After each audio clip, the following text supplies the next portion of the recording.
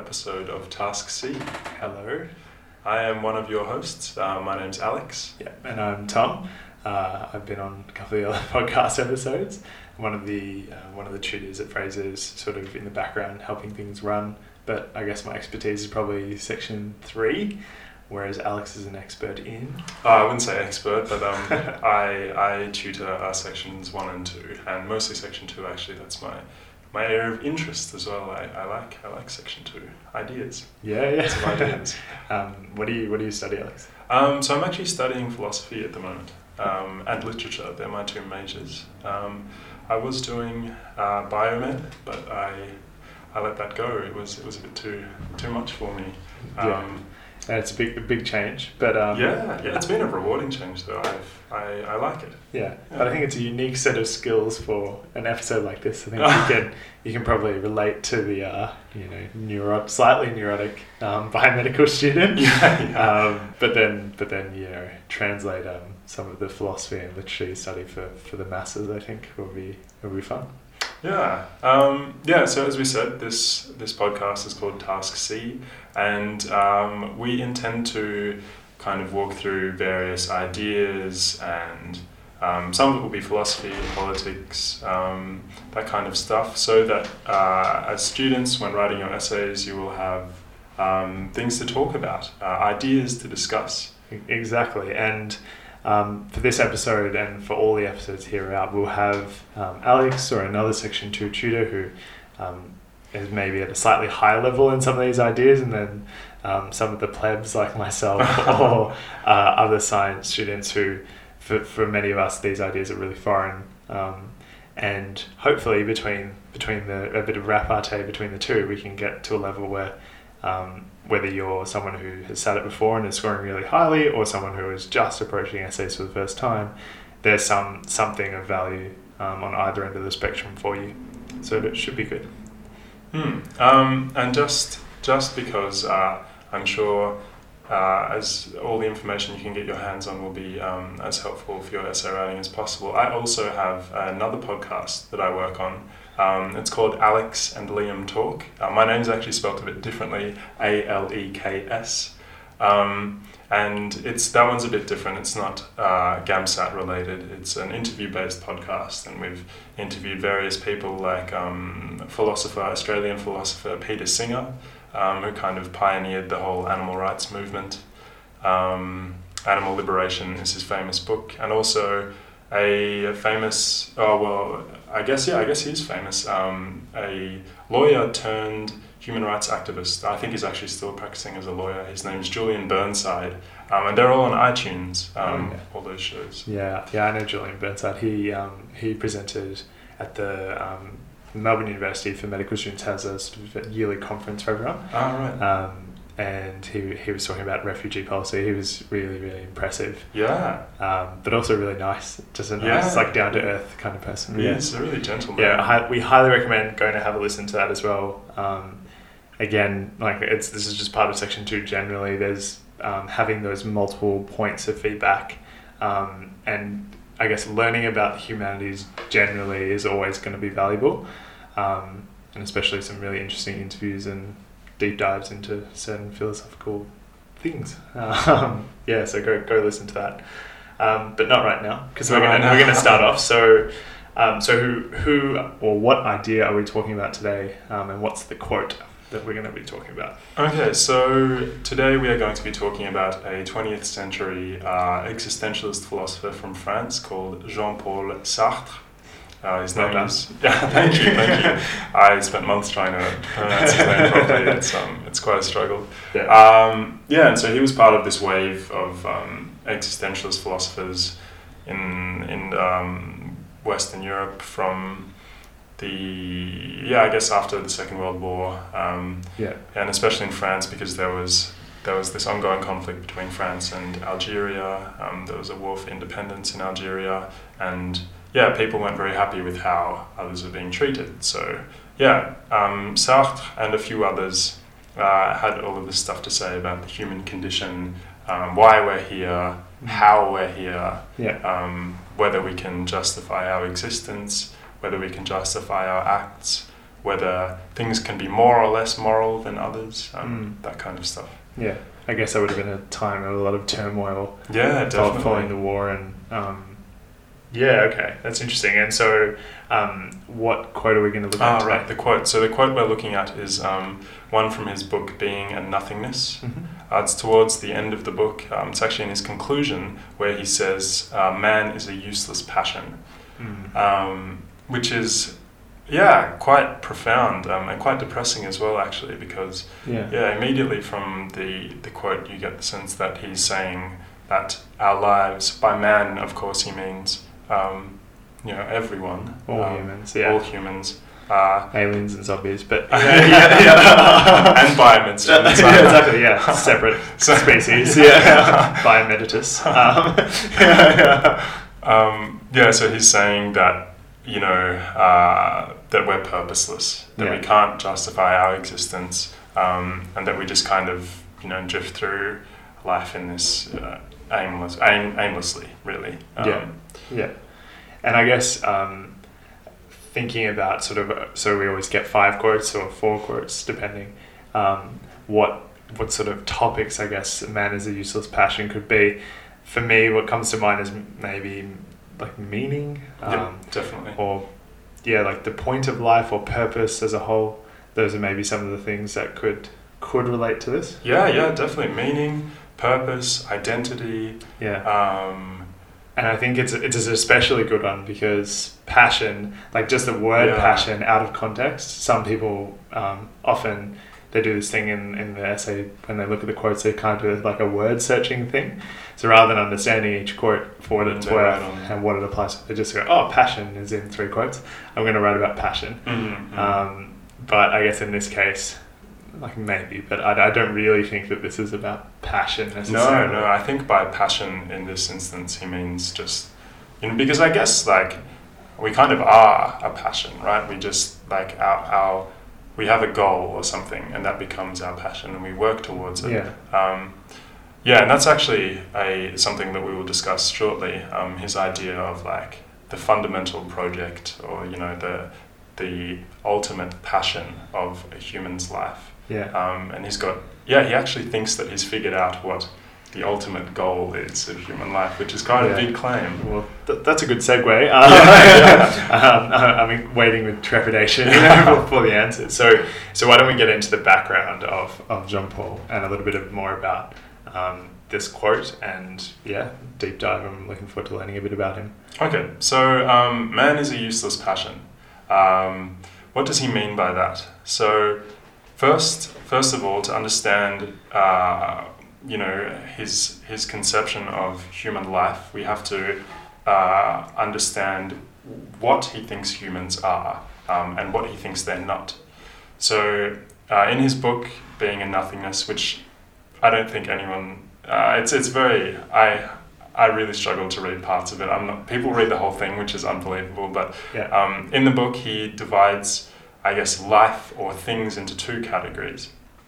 He sees humans as being these things called being for itself, where they're conscious. And so that's the first category. So conscious human being. Being for itself. For itself. And the second category is being in itself. And that's, this computer, something which isn't. For now, who knows with the developments in artificial intelligence, it might be conscious in a few years, but maybe that's a bad example. This pot plant, it's not conscious. It's just a thing. It can't choose to be anything. Unfortunately, it's plastic. Fortunately, it's plastic. It's in itself. It just is. It just is. It's a pot plant. It's a pot plant, and it's nothing. That's all that it will be. And it only exists insofar as we, conscious beings, define it as having certain properties. Right. So a pot plant couldn't ever be like, this is what I am and this is what I want to be. It's only going to be what we define it as being. And this is kind of the foundation for his conclusion that man is a useless passion, because he thinks that the pot plant, or the being in itself, the thing which is non-conscious, can justify its existence because it is what it is. It's just that. It's nothing more, nothing less. It's always itself. Yeah. Whereas us, conscious beings, being for itself, we are always trying to transcend, trying to overcome, trying to become something that we're not. So take the example of, I imagine a lot of the listeners, they are biomed students, science students, art students, or just students, and they want to become a doctor or a dentist or something. They want to become something that they're not. Yeah. So they want to transition from their current state into a state which they're not yet. Right. And then, you know, when they become a doctor, they'll want to become something more, a specialist or a parent or something like that. So there's always some ongoing pursuit of things something that's ahead. That's ahead, exactly. Yeah. In the name of, so all of these things are being done in the name of trying to become like the pot plant, trying to become what I am. And I guess you're saying that there's a relationship between the beings that are for itself and beings that are in itself, in that all of the fours, so that, you know, the conscious beings are defining all the unconscious things around them. Yeah. But that because this pot plant has a defined used utility and existence, then it's justifiable as a pot plant. Yep. But then if we try to do the same thing for ourselves, there is no arbitrary sentence or explanation for what we are or what our purpose is. And so therefore we end up being a useless passion. Yeah. Because Jean-Paul thinks that what we're trying to do is become the pot plant, which is unconscious. Yeah. And we can never become that. We're always trying to become what we're not. But we can never become what we are. That's pretty interesting, because I guess we're always, I don't know, this is again dumbing it down, but for me, when I think of the goals that I'm striving for, it's usually with some objectivity, like I will be this, and this is an objective definition of what a doctor is, and I will be that. But then when you're there, you realize that it's not an objective definition. Yeah. You still have goals and purpose, and you're right. So there is no objective end. It's just sort of you're chasing after the next carrot that's in front of you, whatever that is. You never get to the carrot, and then you're defined forever. There's always more choices, and I guess more being to go on with. That's right. And that's actually. So if you agree with Jean-Paul and you think that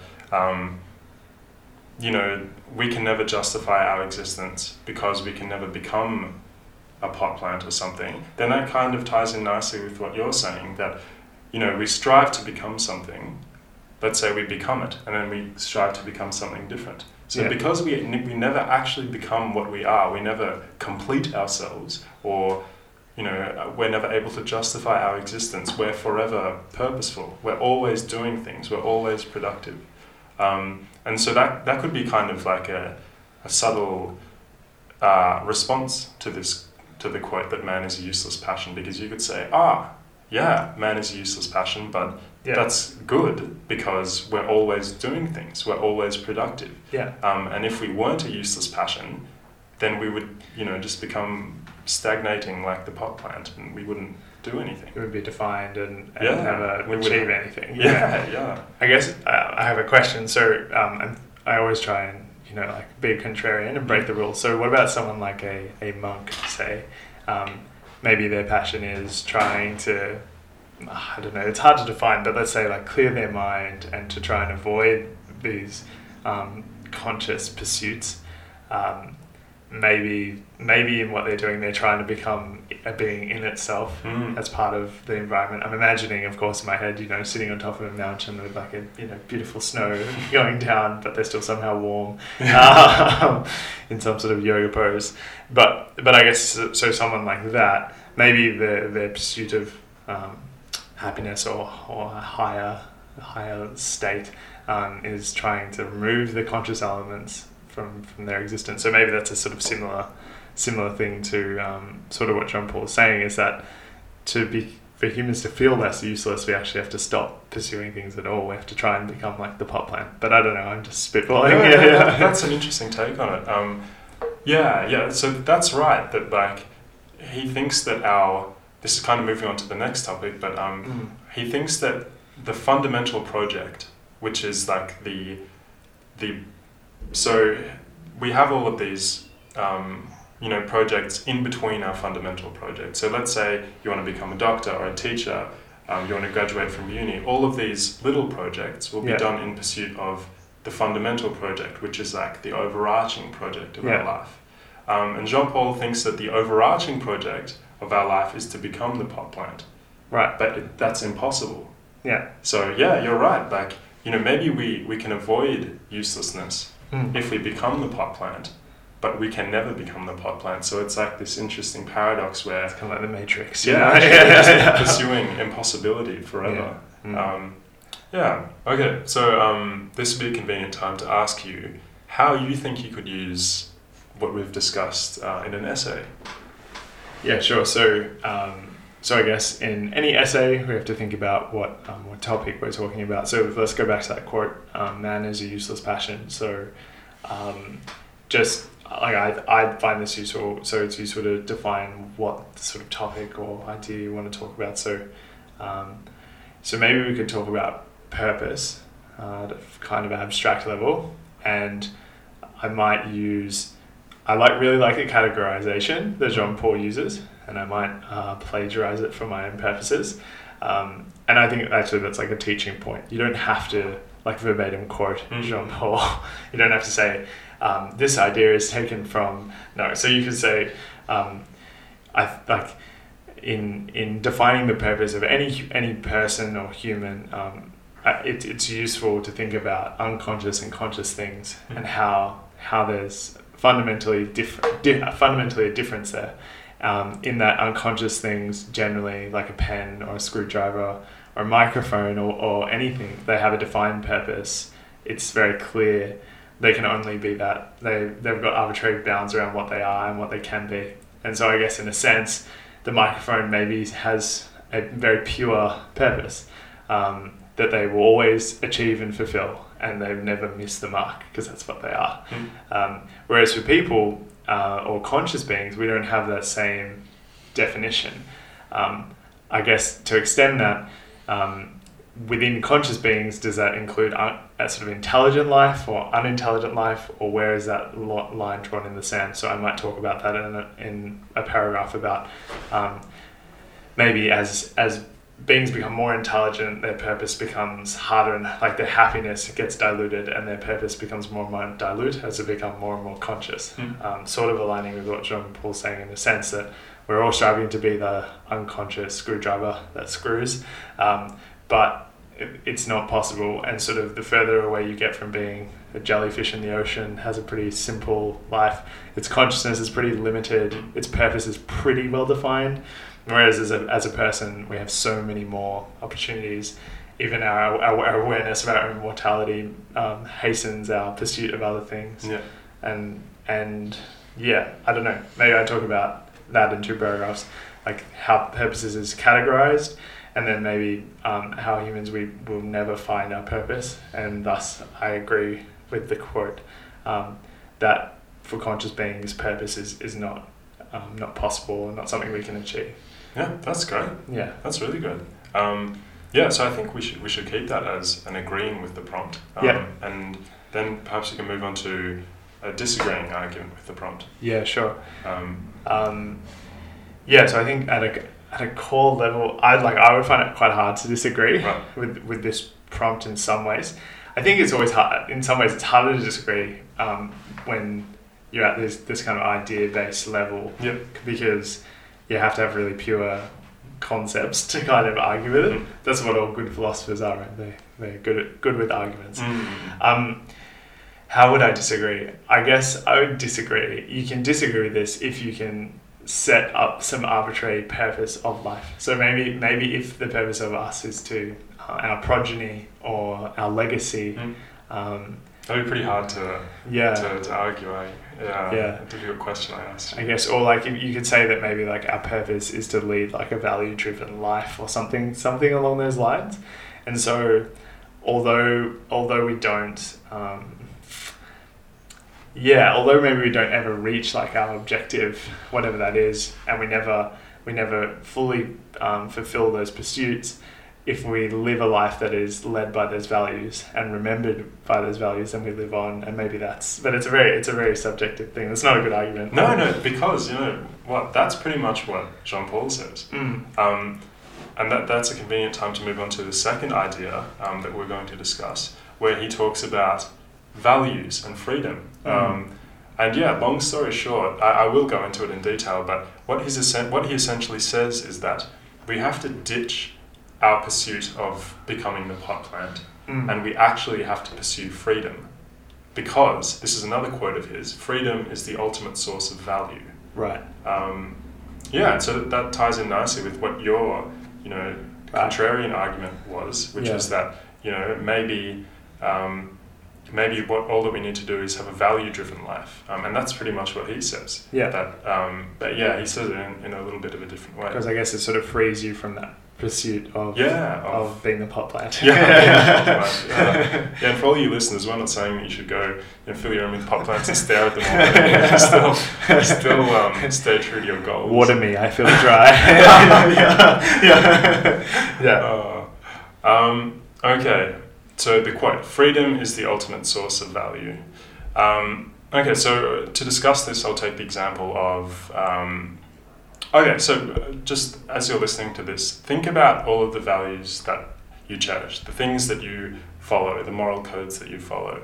How many of them have you come up with yourself organically?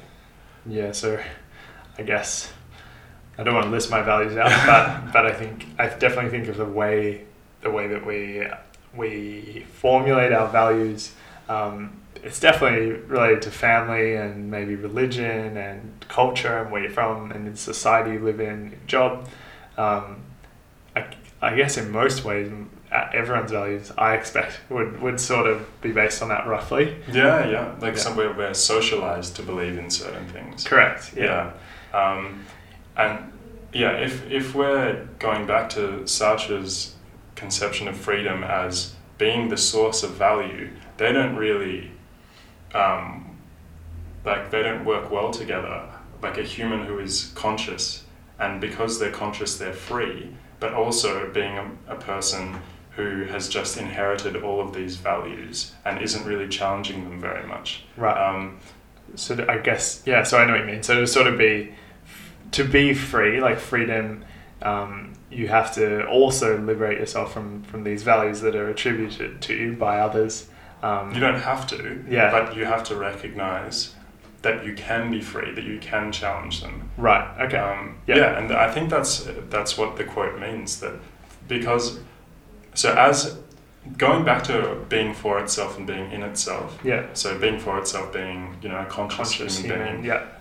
We can imagine, we can break the causal order of things by imagining current situations happening differently. So us talking right now, but instead of both of us wearing black tops, we're wearing red ones or something. Blue ones or something. Blue ones. Yeah. So we're free to imagine different... Anything. Anything. Literally anything. Unlimited, yeah. And because we're free to do that, it kind of, undermines the conception that values are binding, or that, we just live by what we're told to live by. We follow what we're told to follow. Yeah.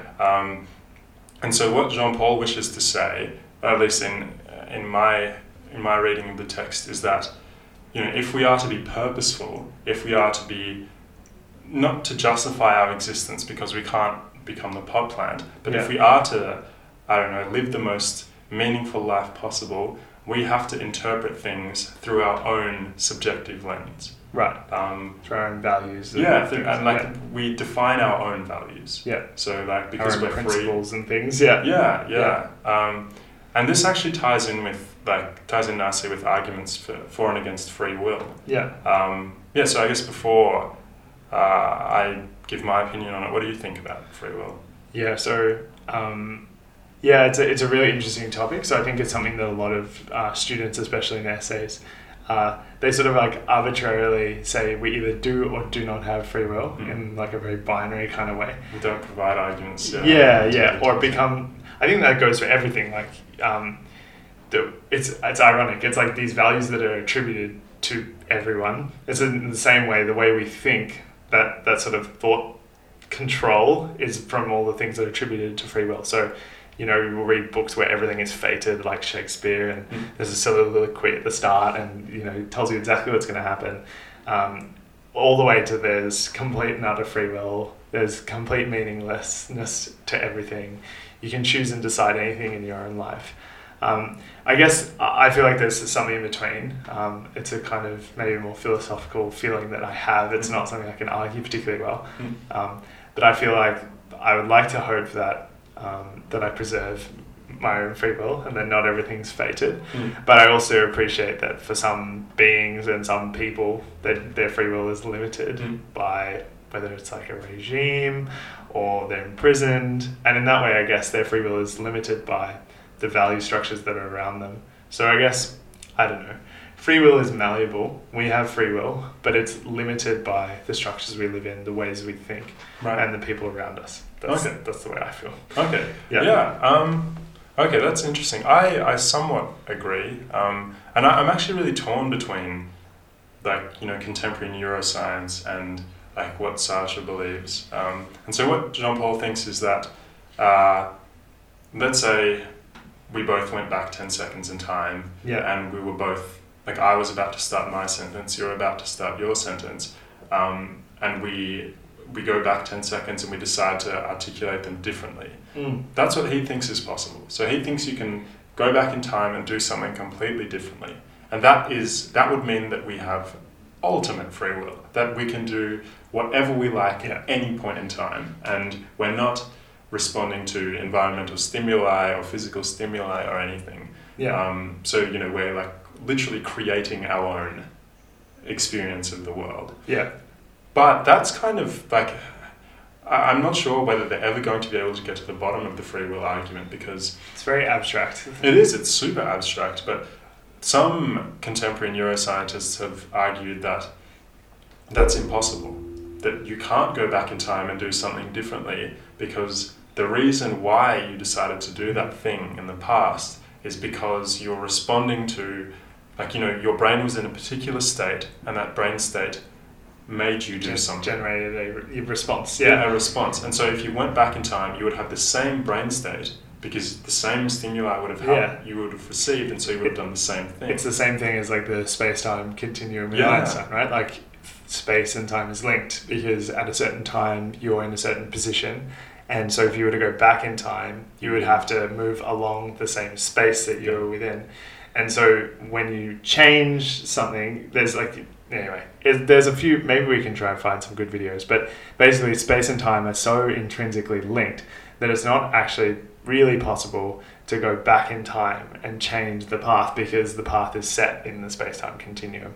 Anyway, so in the same way, if like the brain and response is inherently linked, like the brain is just if you believe it's just a set of cells and synapses that make a decision, then our free will is limited by that, I guess. And that's, so Sasha doesn't. He thinks that we have ultimate free will. Right. And again, tying back into freedom is the ultimate source of value. If we have ultimate free will, we can exist however we like. We can adhere to any values which we like. And so I guess that definition of free will liberates you, because you can have any set of values, anything that you perceive, not even that you perceive, just anything that you want. There's like an unlimited set of choices. And then I guess if you select, the way I'm trying to think of it is, if you have a set of values and they're objective to you, then even though we all have subjective, disappointing experiences in our life, they're all experienced through an objective set of values that we have set and that should please us. So in that way, you're like the value pot plant, right? Like that's your in itself. Your values are the thing that's in itself, and that obviously they can change, but at that point in time, that is objective, and it's not disappointing because they're the values we have.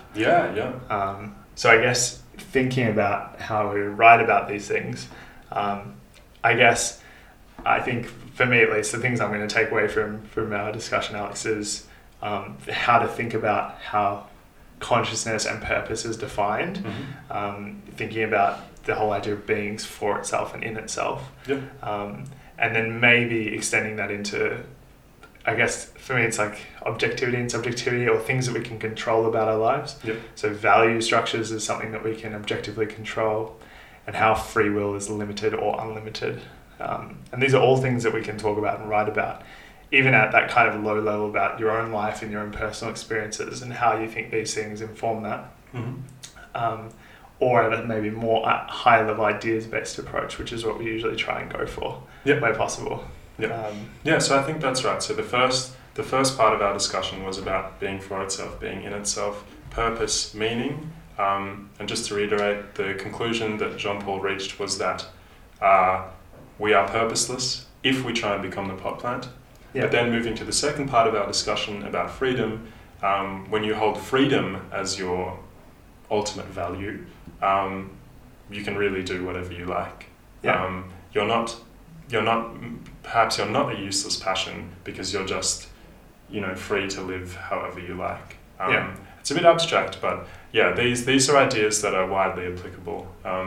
And I'm sure if you put enough time trying to get your head around them, then, as you said, you can either write about yourself and reflect upon these ideas, or you can go for a higher ideas-based level approach and try and incorporate them into your paragraphs without referring to yourself. Yeah, excellent. Yeah. Well, that was the first episode of Task C. I think it went pretty well. Yeah. I think it was good. I think some other sort of good news about the podcast. So we're now available on pretty much like every different service that exists. That's a cool thing about Anchor, where we upload it, just puts it on everything. So if you want to listen on Spotify, Pocket Casts, iTunes, whatever, it should be there. We'll keep doing more episodes. If there's a topic or something that you really want us to cover, don't hesitate to email us at info@phrasersgamsat.com.au, or comment on our posts and various stories and things, because we're always happy to talk about any sort of idea. And thanks again to Alex for coming and speaking to us. No, my pleasure. I look forward to working to doing future podcasts as well. Yeah, it should be good. All right, until next time. Everyone. That was Task C, brought to you by the Frasers Gamsat Podcast Network thing. Look forward to speaking to you next time.